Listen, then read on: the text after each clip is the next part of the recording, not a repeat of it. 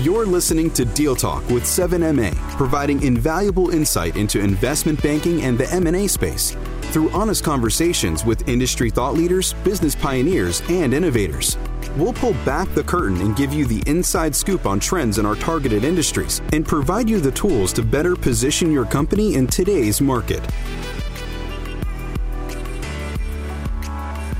We are back with another episode of Deal Talk with 7MA. Today, we are talking about the importance of getting your accounting principles lined up prior to entering a sell-side process. So we are joined by Templeton, an accounting firm based in Florida that we've worked with many times, and our own Mark Landry, who will be leading the conversation. Very interested to have Mark lead this conversation because obviously he has run into these accounting issues on the advisor side, but also on the business owner and operator side. So I think he'll be able to give really good insight to owners who know that they're about to be facing this themselves and kind of talk them through what this process is going to look like and what the importance of it is, how it's going to pay off on the back end. So Mark, I'll go ahead and pass it over to you and let you introduce your guest, and we'll go ahead and start the conversation. Okay. Well, good morning, everybody. I'm pleased to be here. I'm going to first just turn it over. Pat, perhaps you could introduce yourself, and I'd love for you to just share a little bit about your background and that of Templeton and the types of services and experiences you bring to this discussion. Hey, Mark. Well, it's great to be with you this morning, and in a different capacity than in many different capacities than we've had in the past. Yeah. So this is a new one. But my background's kind of a little bit unique. So I'm inside of a public accounting firm doing consulting work for lots of different companies that are oftentimes going through transactional experiences, as we're talking about this morning. But I come to it from many years in the corporate world, where I did it from the internal side of things as a CFO of different companies. So I've been able to see both sides of the equation in terms of taking a deal through the process and integrating it inside of companies and now inside of Templeton. So we're a full service accounting firm where we do audits, tax, and diligence work for a lot of great companies and take them through that process. So real excited to be here this morning. Well, that's terrific. We're glad you joined us. Pat, this is an area that many people will initially look at and with trepidation. So I thought, during our dialogue, if there's 4 points I'd like to tease out, I think they would be first, what is the role and value of being prepared, with planning and preparation in advance of a transaction? Yeah, Mark, that's so important about just being prepared. We as you and I both experience, I'm sure, we have some that come to us and say, okay, the light bulb went on yesterday and they want to do a transaction. They want to do it now. Yeah. And then there are those that are mindful that, something's going to happen, and maybe it's not tomorrow, but it'll be happening in the next 6 to 18 months. And those are the ones we really love to deal with even more so, because it gives them an opportunity to really get their world in order from a lot of different levels. And we can particularly help on the accounting side of things, of getting their numbers organized to kind of really help tell their story in the best way possible. Yeah. And what I find, Pat, and I'd be interested in your experience, is even though, you could have a business that is well controlled and the financial reporting is all good, but oftentimes it's kind of purpose built. So I'm an S Corp, I'm doing my books on a cash basis. But in large measure, when you go into a transaction, there's a need to really have it on an accrual basis. And this takes time. It's not, it's not rocket science, but tell us about your experience there and the kind of time it requires and the importance of perhaps, of course, this can all be done during a transaction, but there's so much going on in a transaction. You're still trying to run your business. You're running meetings with potential partners. And the last thing you want to be doing, however it's possible, is to be, converting your books from cash to accrual. Have you had any experience there? Yeah, we see that over and over and over again, because as a practical matter, as an owner, operator, entrepreneur, the day in and day out ebbs and flows of an owner's life is driven by and large by cash. So and tax returns generally are done cash basis. So you find yourself in a scenario where, you really haven't had a desire or need as an owner to worry about those accrual basis numbers. So yes, we come in over and over again and are asked to do that conversion process. And it seems like it could be very simple at first blush, but not only is it the cash to accrual, but then you can get into all sorts of complexities with even a U.S. GAAP, that term that probably most, if they can stay away from it, they would like to do that because it gets complicated fast. But it just takes a lot of time and energy, but the process has to be done, because I don't think that I can think of one scenario where a buyer is interested in looking at cash basis numbers only. They want that conversion, so you've got to go through it, and it takes time. Yeah, the old adage, cash is king, but cash doesn't always tell the story the same way. It's I always find it interesting when you look at the flow of your business month to month, quarter to quarter, on a cash basis, and then when you look at an accrual basis, which better aligns, if you will, the expenses and revenues and the other kind of principles, it really tells a different story about a business. And we oftentimes, as operators of a business, we're so used to gearing ourselves to how we express our business to a client. And that's quite different, however, the same data, but how you then express it to a potential partner or investor is oftentimes greatly enhanced by the expression of it through an accrual-based accounting. Yeah, I think that's an excellent point, and on multiple levels. One of which is, first of all, what I see time and time again is that, again, if you're in a cash basis world, your month to month financials can be very erratic.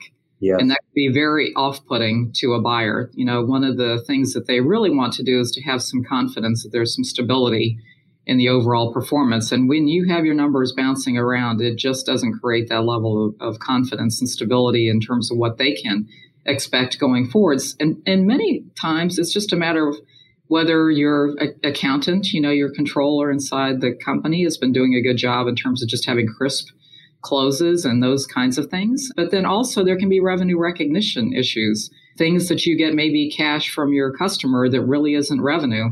And when you start going back based upon the rules that we have to comply with, and when you start moving those numbers to reflect, you can tell a wholly different story. And it can be a good thing, and it can be a bad thing, candidly, in some situations. And we've seen both happen that way.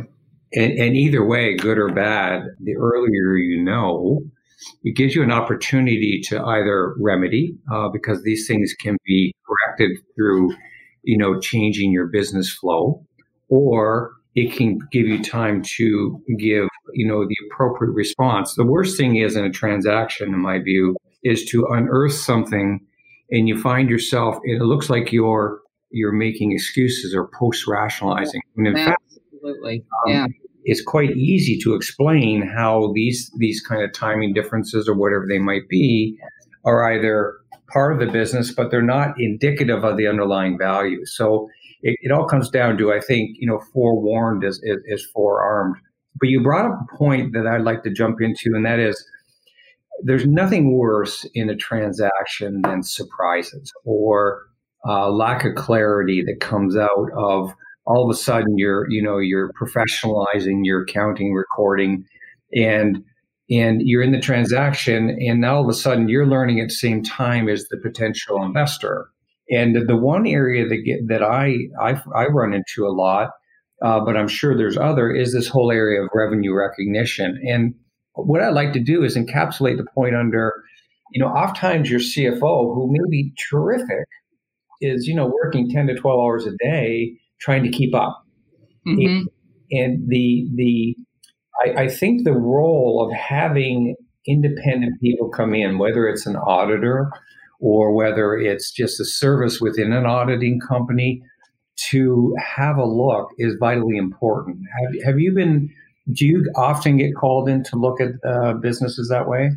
All the time. So one of the things, I would say that the truly thoughtful, intentional seller is, again, calling us well in advance and recognizing, again, that controller, CFO that they've had on a day in and day out basis, even their accounting firm that they've had that's maybe been doing their tax returns for a long time, were great for the purpose that they were brought in to do, and they've been doing a fabulous job in that regard, but they just don't have the background and the skill set to be able to help dial it to kind of the level of which you need to be able to do a transaction and get prepared. So I kind of liken it to when you have you don't ask a plumber to do an electrician's job. I think that's the same scenario, that we find ourselves in when people give us a call. So it happens all the time, and we do all kinds of things like even stepping in well in advance of a transaction to help, get the management reporting in place. Maybe even to do some forecasts so somebody can start thinking about how do they want to even think about their business, for a multi-year period that maybe they haven't done before.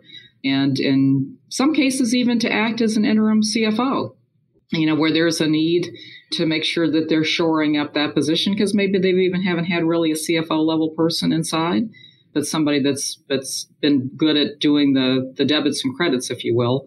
But all of those things are opportunities to be able to, again, enhance the preparedness for the transaction to dial up the credibility in the deal. I mean, that's really what you're seeking is confidence, credibility that you're being able to convey over to a potential buyer. Yeah, and I think, Pat, you bring up a number of points there. The one that I would like to come on to is the adage of the plumber and the electrician. Even if, say, for instance, your books are on an accrual basis, that the respective standards are being adhered to in revenue recognition and the many areas, I would say that the lens or the prism that's being looked at is through the eyes of a financial audit, and what I'd like to talk to you about is, there are folks out there like Templeton who are steeped deeply in transactions, and that prism, looking at the same numbers and looking at the business, is very different, isn't it? It absolutely is. And what, again, the things that work well day in, day out to running a business are great, but they need to be coupled with an ability to understand what a buyer is potentially looking for in a transaction. So you can actually find through a discussion with us an opportunity for where your weak points might be so that you can anticipate those things and actually be in a position to react to it. Things that could be that you may not traditionally take a look at would be, trends of your P&L over a period of time. So what does that tell? What are the numbers telling in terms of a story about what a buyer might be able to expect going forward? Customer levels and customer concentrations. You may not look at it in the way that a buyer, likely or not, the way that a buyer is going to really digest that in terms of even customer profitability. All those things, the buyer is going to look at it through their lens, again, in terms of, so what is this revenue stream I'm going to be able to have going forward, and can I count on it? And so they're going to be poking at a lot of those kinds of things, and we can help to identify where there may be some points that need to get refined in terms of the conversation that they may want to have, and some areas that a seller potentially may not have thought of.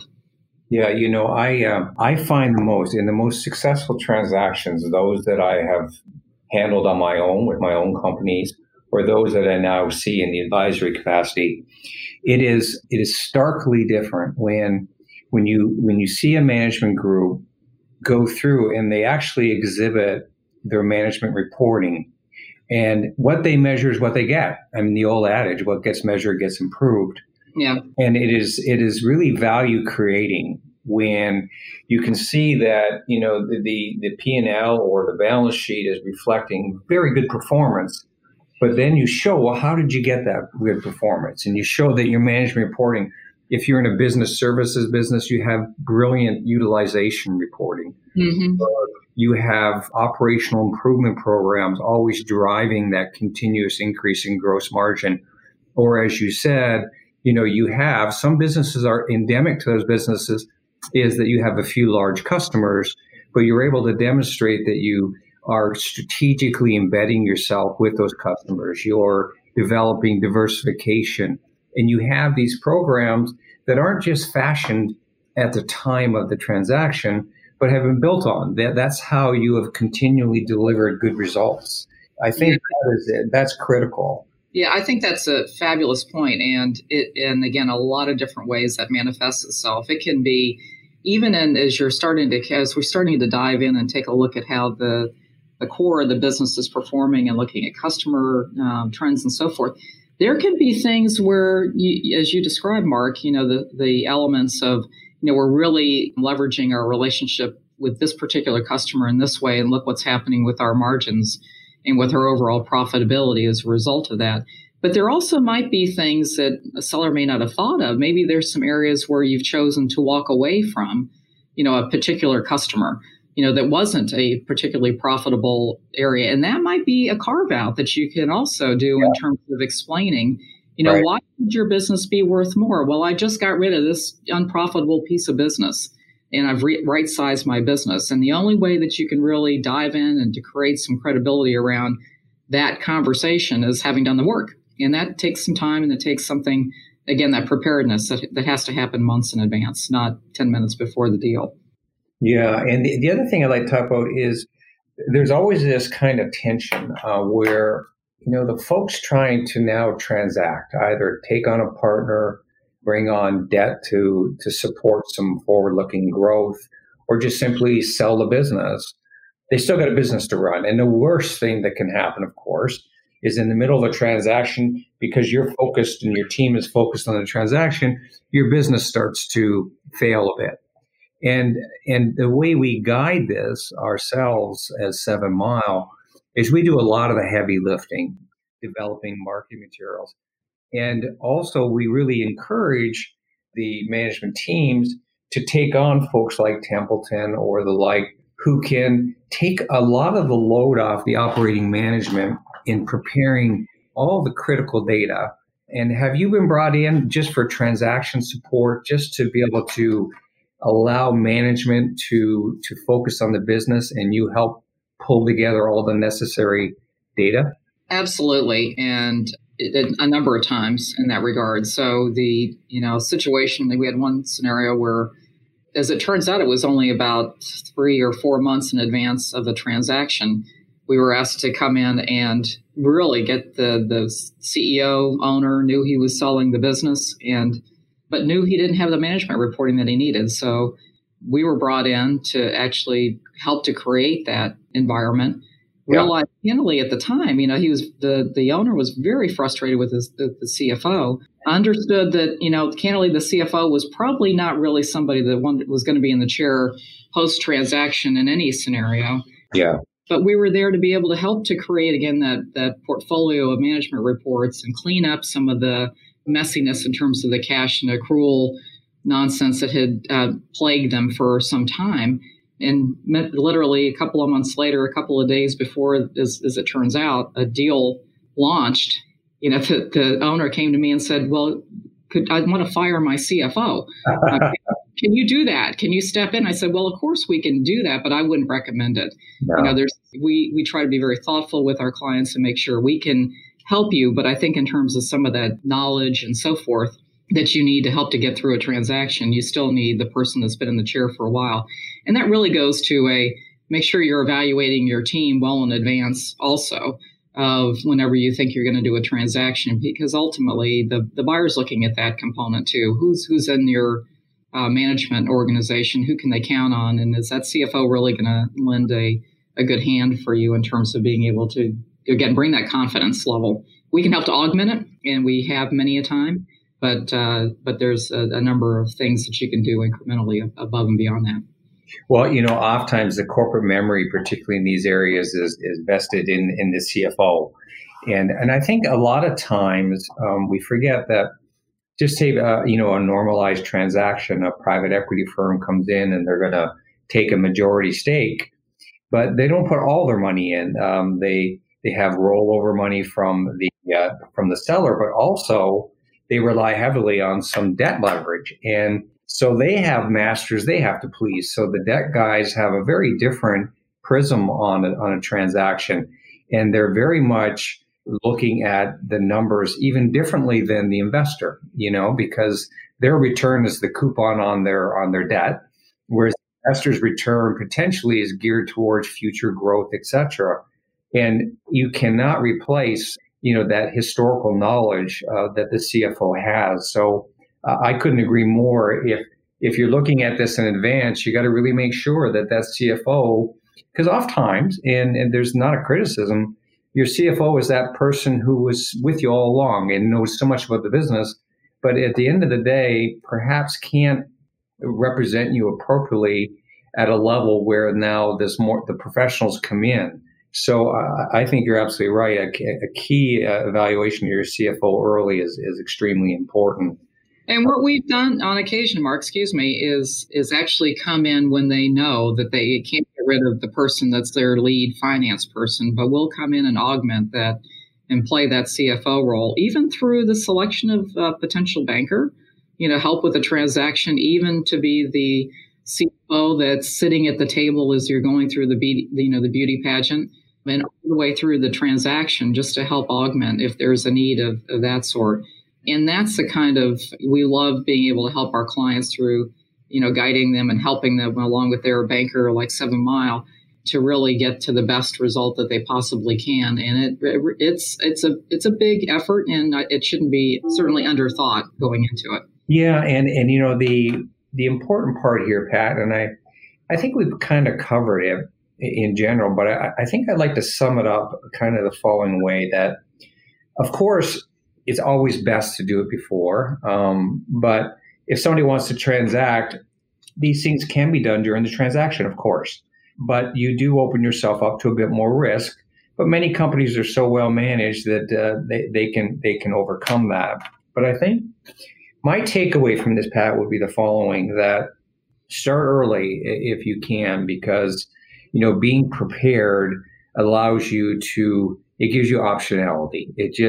It highlights areas where there's potential concern, or you would want to build the case more vividly. I think the next part for me would be make sure that not only your accounting records are according to GAAP, etc., but make sure that there's a mirror image of that in your management reporting. Show that your results are a function of a clarity of management, that where your value drivers are, you got a handle on them. I think the next part I would like to really highlight is that as good as you think you are with your numbers and your accounting firm and your CFO, if possible, have another prism on it. Whether it's 7 Mile does that as a service, but also to have somebody like a Templeton come in and to look at it with a very objective view. And maybe even to the point, Pat, and maybe you could touch on this, there's something called a QOV, or a quality of earnings, where it's kind of a jump ball whether the buyer should do it or the seller. But if the buyer does it in advance, he or she oftentimes can take a position of strength, don't you think? I think that's a great point. And I think we're seeing that more and more, that the sellers are engaging us to do those things. Again, it's an opportunity for them to experience what it will be like, on the other side. Maybe there will be a lessened or a lesser QOE that gets exercised by the buyer. There'll still be diligence and so forth, but it certainly helps to do a preemptive strike in terms of doing that quality of earnings and getting those potential surprises to be not surprises in advance of a transaction, and getting that fresh set of eyes. Again, the CPA that you've used forever and ever may be great for what they're doing, but my real simple thing, as we've talked about before, is the plumber and the electrician. You don't use the electrician to do the plumber's job. So we love bringing our expertise to bear on these situations. And I think finally, Pat, because I know we've given a lot of people a lot to think about, and I don't want to overload them, I would say the following. I would say, let the numbers speak for themselves. And the more you're talking about the value drivers in your business today and going forward, the more opportunity you have to enhance value. So if at all possible, when you're prepared and the numbers just speak for themselves, your reporting structure is supportive, and there's no dialogue around recognition of sales and cash or accruals, it gives you all the available airtime to talk about the real thing, and that is the core of the business, the value it has today, and the value it can have tomorrow with the right partner. Absolutely. I think the best answer that can happen is that you spend no time after you create all this financial information and nobody's looking at the pages. You're able, because everybody, the buyer is, comfortable that you are on top of your numbers, that everything is looking good. So you don't have to dive in and what's this number and what's that number. You can have that conversation about what the value drivers are in the business. And it's a very, very different and a value-added shift that can be had when you get to that level of expertise and competence in what your deal structure is framed in as. Couldn't agree more. Well, Pat, this has been a pleasure. I really thank you a lot for joining us. You brought a lot to the party. Let's do it again. We'll find another topic and we'll spend some time together. How's that? Well, Mark, we always enjoy at Templeton doing business and doing deals with 7 Mile Advisors. So we love to be able to recommend and work with you on an ongoing basis to, again, help to bring our accounting expertise to bear on such an important transaction and period for the sellers to get the best value possible. So that's your goal, and that's our goal as well for our clients. That's awesome. Thanks, Pat. You have a great day now. Okay, you too. Thank you for joining us on this episode of Deal Talk with 7MA. You'll find more information and resources based on today's discussion exclusively on our website. If you're looking to dive deeper into today's topics, head to 7mileadvisors.com to speak to one of our bankers today. That's the number 7, mileadvisors.com. 7M Securities does not make any investment recommendation for any company or security that was discussed, nor does the firm offer any tax advice. Consult your tax advisor for any tax matter that might apply to you or your business.